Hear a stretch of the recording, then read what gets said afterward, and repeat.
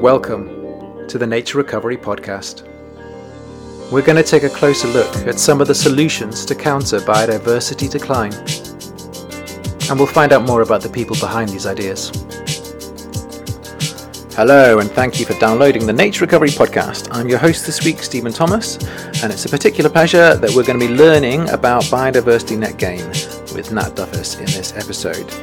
This is a real interest to me because Biodiversity Net Gain is just one of those things, especially if you're based in the UK. You just hear all the time. You hear in meetings, in planning applications, and it's kind of like that situation for me where whether it's at a party or like a co-worker, and you kind of know who they are, but you forgot their name, and you kind of keep having a conversation about them, but actually you kind of need to find out more, but you're sort of too embarrassed to ask. So it was really awesome that I could sit down with someone that actually knew lots about Biodiversity Net Gain. And I knew there were some challenges with it, but Nat explains it in real detail, and it was a real education for me, and that's what this show is about. So I'm asking the questions so you don't have to. Anyway, enough about me. I talk too much. Let's go and chat to Nat Duffus. I'm very glad today that I'm joined by Nat Duffus, who is a PhD student at the School of Geography and Biology. Hello and welcome, Nat.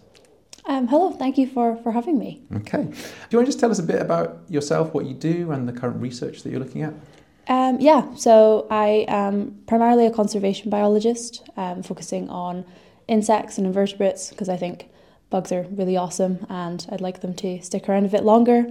And kind of the field I've kind of fallen into is how do we mitigate our impacts on nature? So how do we reconcile the need for affordable housing or renewable energy infrastructure with the need to also conserve nature? So that's kind of led me down the road of Biodiversity Net Gain and how that's functioning in its role in nature recovery in England. Okay, so I mean, you mentioned the Biodiversity Net Gain, which is something that I hear about all the time, especially with kind of planning and housing, and obviously it's a big part of the UK's governmental strategy on sort of protecting biodiversity. Can you maybe just illuminate a bit kind of so what is Biodiversity Net Gain and how did it come about? Yeah, so Biodiversity Net Gain has actually been floating around for several years now. If we go back to 2012, England launched some biodiversity offsetting pilots to see how biodiversity offsetting might look with developers. And then in 2018, the National Planning Policy Framework mentioned net gains in biodiversity, but nobody really understood what that might look like until now. And now we're kind of putting the foot on the gas with Biodiversity Net Gain. And from November 2023, for most developments in England, it's mandatory to approach development in a way that leaves biodiversity in a measurably better state than it was originally found in. So that's the kind of key principle there, a measurably better state. So more biodiversity than before, while still carrying out your development or land management. Okay, so on the surface, that sounds awesome. But the sort of the measurable bit was the key word that you said there. And I guess, so how is the measure of Biodiversity Net Gain, how is that created or scored? Can you tell us a bit about that? Yeah, so biodiversity is obviously an incredibly complex, wonderful thing encompassing all the elements of the natural world. So measuring it is incredibly challenging. So England has developed a biodiversity metric, which is a proxy for biodiversity. And by looking at a site, we take into account the size, the location, the distinctiveness, so how unique is the habitat, is it rare, and things like that. And then also the condition, so is it a good condition habitat, a poor condition habitat, and that all translates into these numbers. So how many units is it worth? And then you project what it will look like in the future. So will it be bigger? Will it be more distinct? Will it be in a better condition? And when you look at the current biodiversity and then the future estimate should be 10% more than the current one to get that 10%. So that is a very rough proxy of biodiversity using habitat features. So obviously that leads to some concerns as to how well that proxy represents every facet of biodiversity. Yeah, I mean, there's sort of something there when you take a kind of a living system and you kind of break it down into a numbers, like an algorithm. It is a model, it is a proxy. It's never going to be perfect. And so I guess from what you've seen in your work, do you think a high biodiversity net gain score, high biodiversity metric, based on what you've explained, does that actually equate to areas of high biodiversity, or has your research found any issues with that? Yeah, so this is the crazy thing. We have very little evidence to support this metric and its power in estimating biodiversity. We do have some work coming from Oxford, so Isabel Hawkins's paper, which found that there was no correlation or no consistent relationship between the units that the biodiversity metric gives and species which are a conservation priority. And the Agile initiative at the Oxford Martin School, we have been collecting invertebrate data, so beetles, butterflies, loads of things, just trapping, and we're going to compare those with biodiversity metric scores and see if there is a relationship there.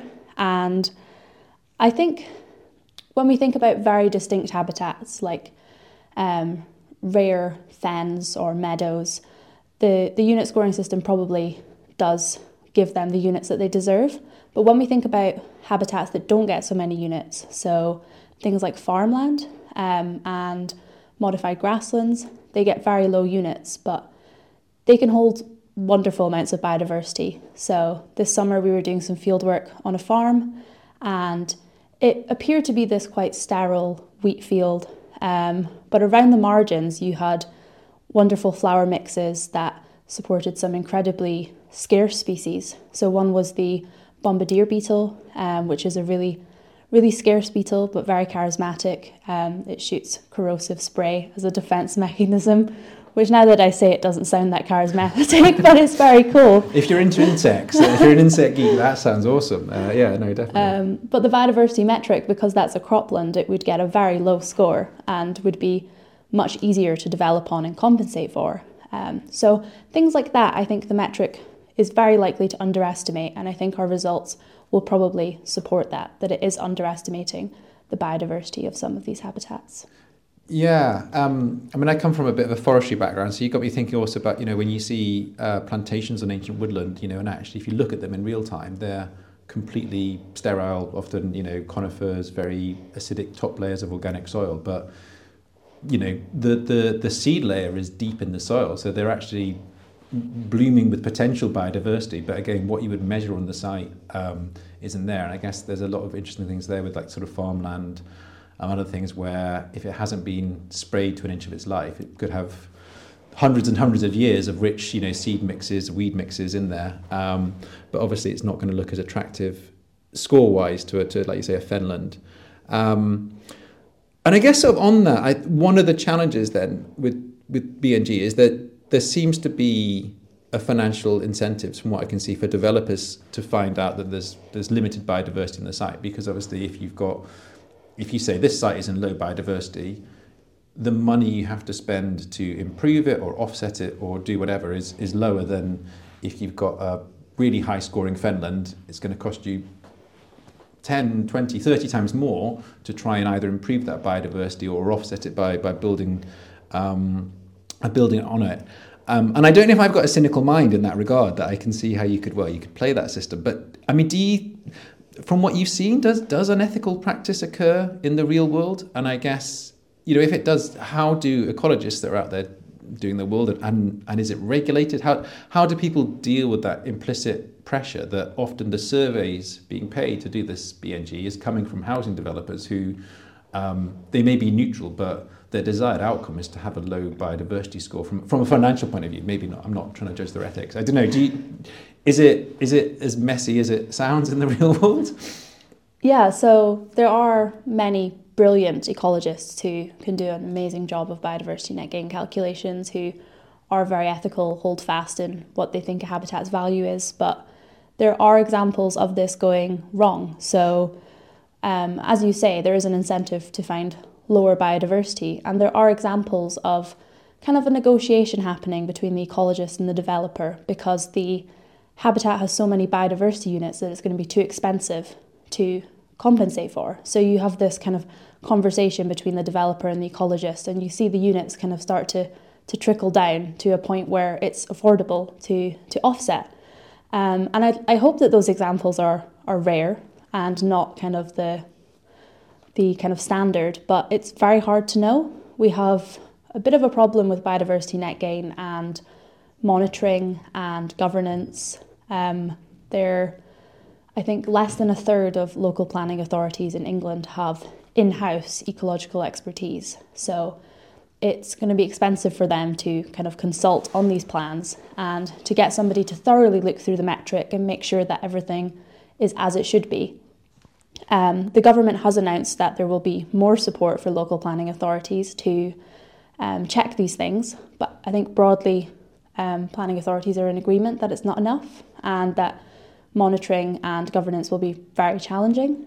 And on the other side of this, I suppose, there is a huge incentive for developers to overpromise what they're going to do. So you start getting into cases of 20% net gain, 30% net gain, and we have to think about, is that practical? Is it feasible? Are these large-scale restoration projects going to come to fruition if nobody's checking them, if nobody's making sure that they happen?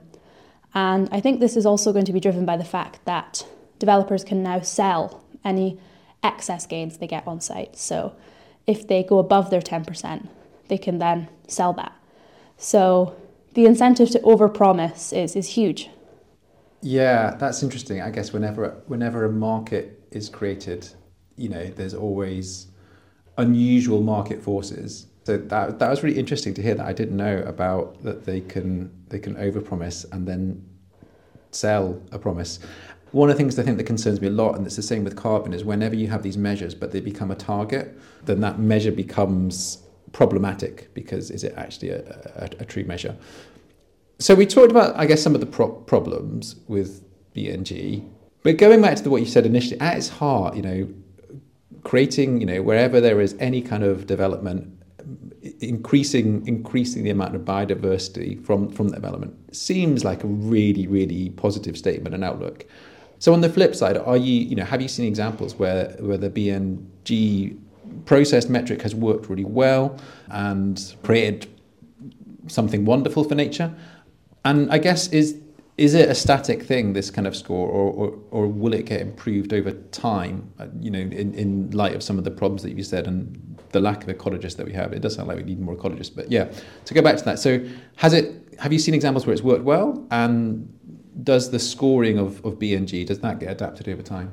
Yeah, so at its heart, absolutely. We need development. That's not something that's going to stop. And we need to go for nature recovery as well. So finding a way to embed nature and nature recovery into the planning process is always going to be a positive thing.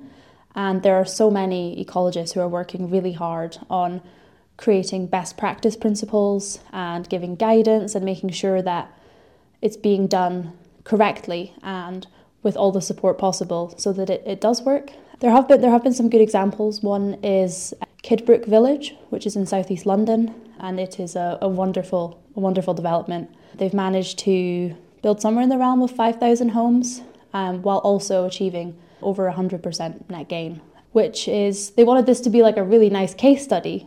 So they've got wetlands, they've got green play areas, they've got this wonderful landscape architect who's been kind of weaving nature through this development, supported by the London Wildlife Trust. And that is a really amazing example of what like creativity can do and really bring people and nature together. But I think that's a brilliant example, but I do wonder if every development will have the time, the resources, the support to achieve that kind of level of net gain. Yeah, no, I need to look at that. But that's great to know it can be done. And then the second question is, so there are good examples, and this kind of metric, the way it's calculated, is that fixed in place or does it adapt over time? Yeah, so we have seen some changes in the metric over time. So we're currently waiting for metric 4.0 to be released, which will be the metric that is used from November. Between now and kind of 2012, we've had metric 1.0, 2.0, 3.0. So there have been changes in response to feedback. So I am hopeful that work from the Agile Initiative and other researchers in England will inform the metric and make changes, and we can build it into something that functions better as a proxy for biodiversity. But some of the problems we've just discussed around like markets and kind of putting numbers on nature, those kind of things don't necessarily go away. So I think we'll have to find a way to kind of fix some of these problems that are alongside the metric. Yeah, but we might get higher scores for grasslands or better ways of sort of checking, rather than just saying, this is a meadow, this is a fenland, it's brilliant, this is just a bit of farmland, there's nothing of value there, and actually opening the eyes to looking that nature is everywhere, and actually some of the oddest places are sometimes biodiversity rich. So stepping back from BNG, and we kind of ask this question to lots of people just because we get sometimes different answers, which is, when you hear the term nature recovery, what does that mean to you? Yeah, so I think when I think of nature recovery, I think it's about recognising that nature is irreplaceable, and what we have, that's all we have. And I think we need to kind of completely turn the car around at this point and stop.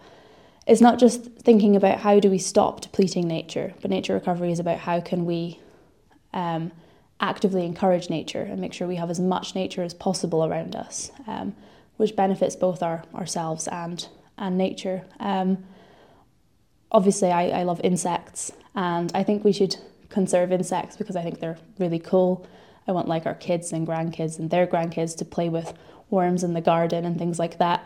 But also they're so helpful to us as well, and I think that's a really important way of getting people on board, is thinking about pollination, nutrient cycling, things like that. Like without nature we'd be lost. So I think it's really important just to start thinking about how we can turn that car around and start increasing nature. Yeah, you made me think there of there was an experiment, 2 different tanks basically filled with like leaf litter and detritus, and one had insects and worms in it and one didn't. And basically, on a time lapse, the one with insects and worms, it just within minutes, all of those nutrients had been broken down and turned into the soil, and you could see the soil being richer and it was aerated, versus something that was sort of static and sterile and not moving. And I think that's a nice way to think of all the wonderful things that insects do. And again, then, so with the work you do, do you feel optimistic? Do you feel pessimistic? Do you feel neutral or more nuanced about the future of human relationships with nature and our ability to turn the car around, as you say? Yeah, so honestly, it's a bit of a pendulum. I kind of swing between the extremes. So if I spend a lot of time reading about biodiversity decline and the way we're treating the natural world, I get very pessimistic about humanity and kind of our ability to change. But then being in academia and being surrounded by so many people who are passionate about making the change and who are researching ways to make these changes, I think gives me so much optimism. So listening to talks, reading people's work, I find that very inspiring, and it does give me a lot more confidence. Also, coming back to sites of nature recovery, I think that also kind of gives me a bit more hope. One example in Oxford is Lye Valley, which is a calcareous fen, and is managed by a volunteer group called Friends of Lye Valley, and they have this wonderful vision. They go out and they're trying to create and restore this wonderful green strip of fen in the middle of Oxford, and they dedicate so much of their time to that, are so passionate about seeing it work. And that's one of those sites as well which is threatened with development and impacts and things like that, so they spend a lot of time kind of thinking about how they're going to have to respond to that. So I think seeing the way that people come together to protect their local patch of nature, I think as well is so inspiring, and does keep me slightly more on the optimistic side. Yeah, I think that's a great attitude. I probably swing, my Twitter feed last night, I was overjoyed that the marine protection zones finally being put in place in the Atlantic, and then two scrolls later, there was a report that the Antarctic sea ice is thinner than it's ever been before, and we're all in trouble. I have so much Arctic sea ice anxiety. Every time I see an iceberg's broken off or something, I get like a little palpitation. Yeah. I mean, the interesting thing I found speaking to other people, is nature is highly resilient and highly adaptable. I mean, we aren't as humans, as a species. It's just about kind of giving it time and stuff. And I think we are going to see novel ecosystems, and things can work. It's just, like you say, we really need to take our foot off the gas of driving destruction into so many bits of nature at the same time. And that's the thing that I love about nature recovery, is it doesn't often take much. It's quite simple. There are these grand visions, and these volunteer groups do amazing things. Live Valley is absolutely beautiful, and I love the fact that there's human access, but on a boardwalk, so there's no, because that's another thing for me, is about unless we get people into nature, it's very easy to have no nature connection, to be distanced from it, and then you're like, well, a housing development is better than a farmer's field, because that farmer's field has nothing in it, rather than if you get people digging in it and seeing the worms, the springtails, all these kinds of things, then there's a greater understanding. Final question then. Thank you so much for explaining everything today about BNG and what's happening in that arena. But where would you go? Where are your favourite places of nature that you would escape to? Ooh, that's a really hard question. Anywhere with insects. But I think my particular favourite is I'm from Aberdeen, and we have some brilliant coastal habitats there, especially the cliffs. You can spend a whole day just walking up the cliffs, seeing porpoises from the sea. There's puffins. Also seeing like things from the terrestrial side, so like marsh orchids, bumblebees. It's just a fantastic place to go. So many seabirds. It's really, really brilliant. But I also kind of have a quite strong attachment to places I've done field work. So this summer, some of the farms I visited, they were just lovely places to be. And you can find nature there as well. So yeah, anywhere outside, anywhere not the office is brilliant. Oh, great. And on that, Nat, I think we should end so we can go out and see some nature. But thank you so much for talking to us today. And thank you for all you're doing to promote and protect insects through your research and through many other things that you do. But yeah, thank you so much again. Yeah, thank you so much. Great. So that was this week's episode. I hope you enjoyed it. I hope you learned something. As you can tell, I learned a lot there. If you have any questions, thoughts, comments, or if you disagree with anything, you can get in contact with the show. We're at Nature Recovery on Twitter. Next week, we're going to be talking to Patrick Greenfield from The Guardian. He's an environmental journalist that had a big expose, along with some other journalists this year, about phantom carbon credits, exposing some of the things going on with the REDD+ carbon offsetting scheme, which is used by companies such as Disney and major corporations to claim that they're reducing their carbon emissions. But as ever, when you dig a little bit deeper, sometimes the truth is a bit murkier. But yeah, thanks so much for listening.